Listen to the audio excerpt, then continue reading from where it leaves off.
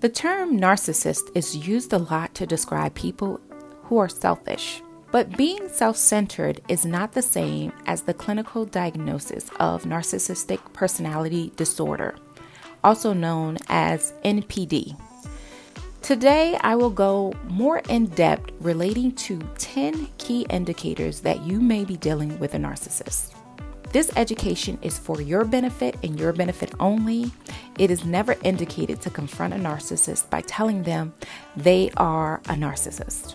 They will not entertain the fact that they are flawed, right? Because that's part of the narcissist profile, is admitting that they're flawed goes against, their built up inflated ego. So, they're never going to admit, one, that they're flawed, as this will only cause an injury to that ego and incite more hostility and more rage. Confronting a narcissist will only frustrate you more, and you may even be accused of being the narcissist at that point. So you're going in circles. So I suggest that this information is just kept in the back of your mind to be used as an observer to compare against, right? Because you don't want to further incite more injury. All right. So today's information is for you to identify these characteristics and begin your own individual healing process by working on mastering your boundaries, mastering self-love, mastering self-regulation. All right. So if you're new here, you are tuning into the Rise Station podcast. I'm your host, Pernella Harris, licensed mental health professional, bringing you everyday wellness tips and mental health education. If you like what you hear today, please go ahead and subscribe so that you receive alerts every Monday at 7 a.m. when a new episode is uploaded. I would like to give a shout out to my Rise Tribe, my loyal listeners who rise and vibe with me every single week. Thank you so much for your support. Listen, before we go ahead and get into today's topic, let's hear a word from our sponsors. This podcast is brought to you by Restorative Family Services. We are a behavioral health practice.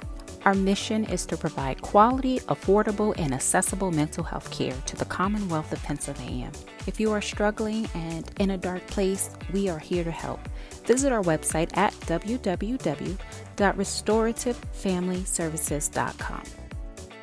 This podcast is brought to you by Private Practice, where we provide leadership training and practice management coaching specific to helping mental health professionals build their private practice to provide a much-needed service for their community. Want to learn more? Visit our website at www.privatepractice.com. I want to start by defining what a narcissist is. Someone who fits the clinical profile of NPD is someone who may demonstrate an inflated sense of self-importance, their own self-importance, a deep need for excessive attention and admiration. They may have troubled relationships, and the very cornerstone trait is they lack empathy for others. Now, behind the mask of their inflated sense of self-esteem or inflated confidence is a very fragile self-esteem that is vulnerable even to the slightest criticism. Individuals with NPD typically come from families where their emotional needs were not adequately met by their parent or caregivers, right? When you think about narcissism and codependency are trauma responses from, the same coin, but they're two different sides of the same coin. For codependents, right, their emotional needs were not adequately met by their parents. And what they've done is they said, okay, in order for me to get the love that I need to focus my attention outward. I need to people please. I need to be responsible for others. I need to give more. I need to keep giving in hopes that I earn people's love and admiration. Whereas on the flip side of that coin, right, the narcissist, emotional needs were not met by their caregivers. And what they said is, well, you know what? I can't trust anyone to meet my needs. The people who I thought I could depend on, I can't depend on. So I have to depend on me. I have to lie, cheat, and steal and do whatever I need to do, manipulate and control to get my needs met by all costs. So I'm going to use other people to meet my needs. So they turn it inward. So because the narcissist has never mastered a healthy sense of self, they walk around with a lot of shame and guilt, right? Never feeling good enough, always having to prove their worth to other people, making a competition. They keep their core feelings of this shame and guilt hidden for most people, and they project a very confident, well put together mask that is superior. I'm more important than other people. I am superior than other people. I am special. Right? But underneath that mask is that fragile self-esteem that feeds off of external validation. We call this external validation narcissistic supply. All right. And so narcissistic supply is attention, admiration, esteem, praise from other people, right? That they're always chasing that feeling to be accepted, that feeling of power and status. And so while they're chasing that, they have to create scenarios in their external environment that proves that they are superior. So they may put people down, right? Insult individuals because it proves that they have a superior standing. They may even incite negative reactions, which can also be a source of narcissistic supply because, again, they're looking for attention. So, for example, when you think of narcissism, it is someone who has a very immature emotional intelligence. They're unable to be emotionally mature about certain situations. So when you think of like toddlers, right? Toddlers who are emotionally immature will sometimes need attention, and they will do things that are negative to receive that attention because they don't like being ignored. So they have to do something that gets their parents' attention, whether it's good or bad. Attention is attention. And the same thing holds true with a narcissist. It's just usually in a bigger body. So you're expecting something different. All right. Because most narcissists wear a mask to fool people they're in relationships with, it's difficult to spot. Most of us, we like to look for the best in people. We like to give people the benefit of the doubt. And so we may overlook a lot of these red flags that I'm going to go into later. This is why educating ourselves of the telltale signs, if you're dealing with a narcissist, is going to be beneficial because the abuse endured in this relationship is so subtle and it happens over time that you may not even be aware that you're in these type of relationships. So if you think you may be dealing with a narcissist, I suggest that you seek out more information, more education, and YouTube is a great place to start. Okay, so if you just Googled or did a search on YouTube, a lot of creators will come up because this is a topic that is getting a lot of information, a lot of education and awareness around. Okay, so before I get into the telltale signs, I want to make you aware of the cycle of narc abuse. Okay, there are 3 pillars to this cycle. Let me just go over the 3 and then we'll go into each one of them. But the 3 pillars are IDD, idealization phase. There is the devaluing phase, and then there is the discard phase. Okay, so let's unpack this. The idealization phase, that is also known as like the honeymoon phase. That's when you're first getting to know the narcissist, right? You're going to be love bombed where it's going to be very intense. The relationship tends to move quickly. The narcissist is looking to rush intimacy. They may spend a lot of time with you. They may give you lots of attention, take you on expensive dates, do grand gestures. Maybe they send flowers to your job, send you gifts. This stage is like, it feels amazing, right? And you may feel like, hey, this is the perfect partner. And they're going to tell you you're the perfect person for them. You're probably their soulmate. They've never met anyone like you. They're going to isolate you in the name of love. So they're going to isolate you by wanting to spend every moment. Again, they're rushing the intimacy piece of it. Okay, this stage is you're put on a pedestal. They're spending a lot of time wanting to get to know you and things of that nature. Okay, the second stage, after that stage, so once commitment is made, you're in a committed relationship now, you've settled into your routine. Devalue phase is when you're knocked off of that pedestal. This is the phase where you'll start to see a lot more of the toxic traits, the insults, the emotional abuse. Some may even experience physical abuse, withholding of love and attention, silent treatments, accusing you of cheating, triangulation, gaslighting. And it's all in an attempt to gain control, right? Because this is the molding phase. This is the phase where they're going to be molding you to be a partner who is easily controlled and manipulated. Okay. And then there is the third phase is the discard phase. And this is typically the end of the relationship. This is after they have already found a new supply and they discard and move on to the new supply. During this phase, you'll see contempt, rage. You'll see them playing victim, invalidating your feelings, blame game. So these are the cycle of abuse. And sometimes relationships will go through these 3 cycles over and over again until the final discard, because after the discard, they may hoover and, tell you were right. I will change. And then you go back to that idealization phase all over again. And then you go through this cycle again. One of my favorite content creators and expert on narcissistic abuse is Dr. Ramani. You can find a lot of her videos on YouTube. One of the things that Dr. Ramani indicated is the cycle of narcissistic abuse is similar to playing the slot machines, right? When you first sit down at a slot machine, you put your coins and the first couple of times to get you hooked, they'll allow you to win. So you're winning, and you keep playing.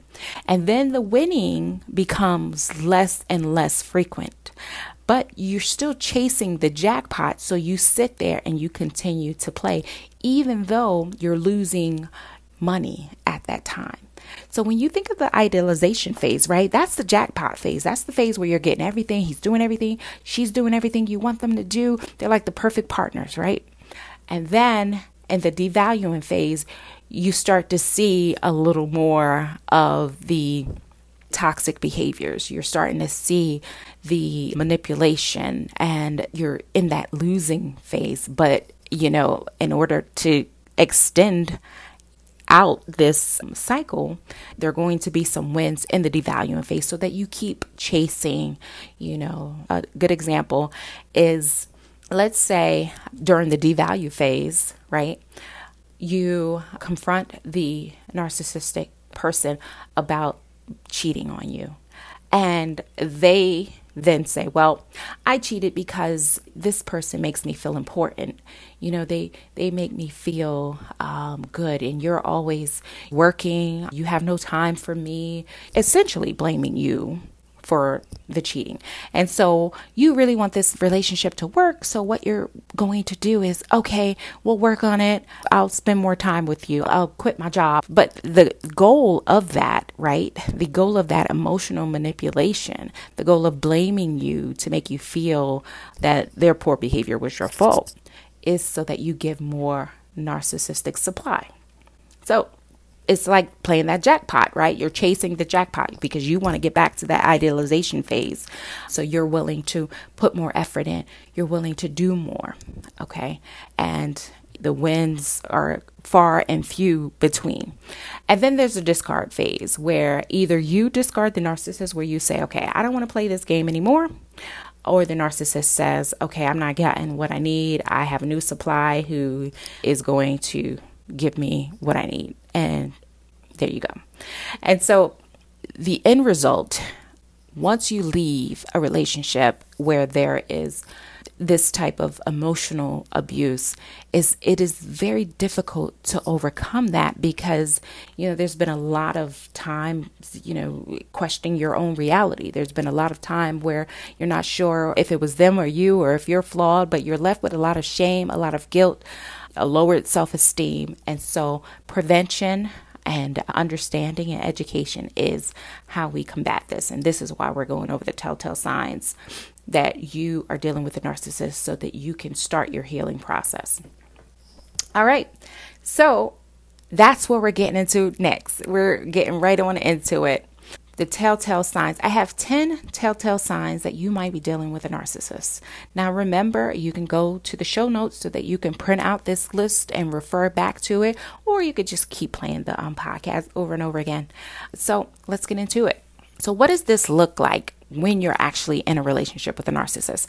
Number one, upon first meeting them, in that initial, that idealization phase, right? Things will typically move very quickly.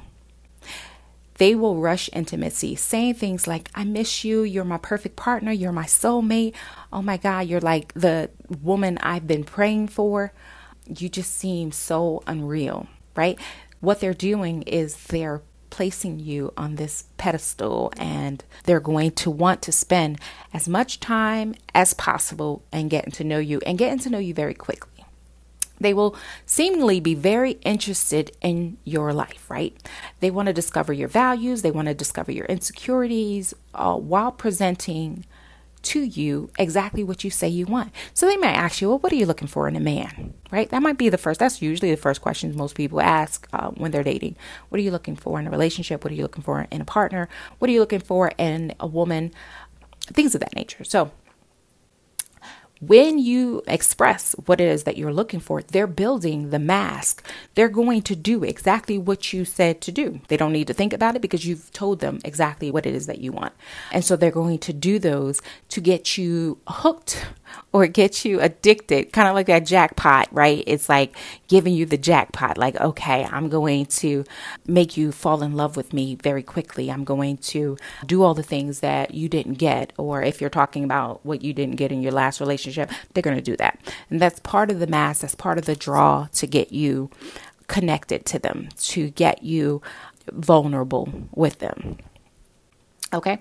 Number 2 is they tend to treat people who they do not value with a sense of superiority or entitlement, right? So pay attention. Pay attention to how they treat people in service positions or in lower positions than them. So, for example, if you go to a restaurant, pay attention to how they treat the wait staff, especially if there's a mistake that is made. Pay attention to when they're telling you about work, how they're treating subordinates, if they have subordinates or coworkers, car wash attendants, their children, their ex-partners. Pay attention to how they're treating other people. And a lot of times we overlook this piece of it because it's not directly involving us, but pay attention. Number 3, they like to dominate the discussion, right? Reciprocity is a difficult pill for a narcissist. When you ask them about their day, they may not reciprocate and ask you about yours, right? They might tell you everything that happened at work and you're an afterthought. Oh, I didn't ask you about your day. Oh, I'm sorry. Or let's say you bring up a topic and they state their opinion about the topic. But pay attention. Are they asking you what your opinion about the topic is? Pay attention to that. If you're speaking, right? Let's say you're speaking about something and they cut you off mid-sentence. And this happens not just one time, but this happens like on a routine basis to state their opinion. The message that they're sending, that they're not particularly saying, is that what you have to say is not valuable. All right. So pay attention. Number 4, they feel they are superior and should be treated as such. So they just have this sense that, they're special. So when they speak to you, sometimes their words and the tone that they're speaking to you in is condescending, like it creates a hierarchy. For example, let's say you're discussing finances Oh, you wouldn't understand. This is complex stuff. You wouldn't understand these things. Or stating things like the kids get their looks from their side of the family because they have superior genes, right? Their genes are the super genes. Or stating things like, I should not have to help around the house as much because my job is more important than yours. I mean, I bring home more money. I'm more important. So pay attention to those things. Using emotional manipulation to control you.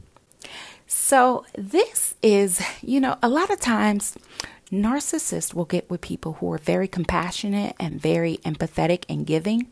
So it just takes a little bit of leaning on the emotions to get someone to comply, because they start to feel guilty, they start to feel bad, and they care about the feelings of the other person. So they typically will comply. So here's an example, right? After a girl's night out, an argument ensues in which the narcissist partner, I'm using male here because I typically work with women. So, but that doesn't mean that there are narcissistic women out there, but I'll give you an example of what that looks like. But so after a girl's night out, an argument ensues in which, your spouse, boyfriend, partner says, you know what? You typically put everyone else before me. Again, they're playing the victim and they're playing on your heartstrings, right? So you're like, oh no, baby, I love you so much and I'm going to do better. I'm going to plan all these dates for us. I'm going to show you how much I care about you. Again, the need or the goal of this statement is an emotional manipulative tactic to get you to do more to increase the supply. It also controls the person, because if the narcissist can isolate you socially, so if you're not going out as much with your girlfriends, then you don't have so much external influence. And it's a way to create dependency on the narcissist. So with female narcissists are a little bit different in the sense that they are looking for social status. A lot of emphasis is placed on the female narcissist being better than their peer group, better than anyone in their social setting. So if they have children, they're going to want to use their children to get social status. So they're going to want to use their children in a way that, look what my child did, look at how great of a mom I am. But if you're in the dating realm, typically the same tactics of emotional manipulation are used. However, they are used to emasculate their male partner. So, for example, if they're not pleased with their partner's behavior, for example, they may say things like, oh, well, my previous exes all made sure that I was well taken care of and you are not meeting the mark. So what that does to the male ego is that, oh no, I don't want to be outdone. So it makes sure that they continue to compete for their partner's attention. So it's the same type of emotional manipulation, or they may use other tactics that emasculate their partner. A real man would do X, Y, and Z, whatever you need them to do. So their partner then competes and needs to feel like a real man and wants to gain the respect. So what they're doing is giving that female narcissist more narcissistic supply by continuously competing and jumping through hoops to please them. Okay, so that is emotional manipulation to control. Number 5, they will treat strangers. The narcissist will treat complete strangers better than the people closest to them. So pay attention. The narcissist is about power and status. So they put on what we call a representative, a social representative, which is a mask out to the public eye, right? They are charming individuals. People in the community love them. Oh, they're such a great guy. What that's doing is that's feeding their ego. It's giving them praise. It's giving them narcissistic supply. But the people who they can't fool are the people who are with them day in and day out. Those are the people that spend the most time with them. Those are their families. Those are the people that they show the ugly side, the toxic, the devaluing side, the moody side too. So it is not surprising that they will go out of their way for complete strangers and treat the people who are closest to them like crap. And what happens is, if you're not aware of this, right, you're in a relationship with this narcissist and you see that they have the capacity to be these loving, charming individuals to these strangers. So it plays on your psyche. It's like, well, they have the ability. Maybe it is me. Maybe I should change. Maybe if I just did this differently. Maybe if I just worked on myself. Maybe if I gave more of what they were saying. Maybe if I did that we would be back to where we used to be, or they would be more loving towards me. Again, it's a way to compete for their love, their attention, their affection. I hope you've been enjoying this helpful list so far.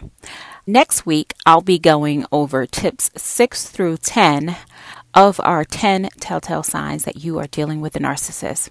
So tune in next week so that we can go ahead and complete our list. Until next week, enjoy your day on purpose. If you have found this episode helpful, help us grow our audience. By providing us with a 5-star review, you help make this podcast visible to others. Help pull others out of a dark space by showing that you care, by sharing this podcast with them.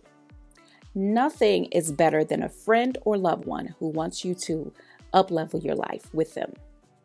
Thanks for tuning in.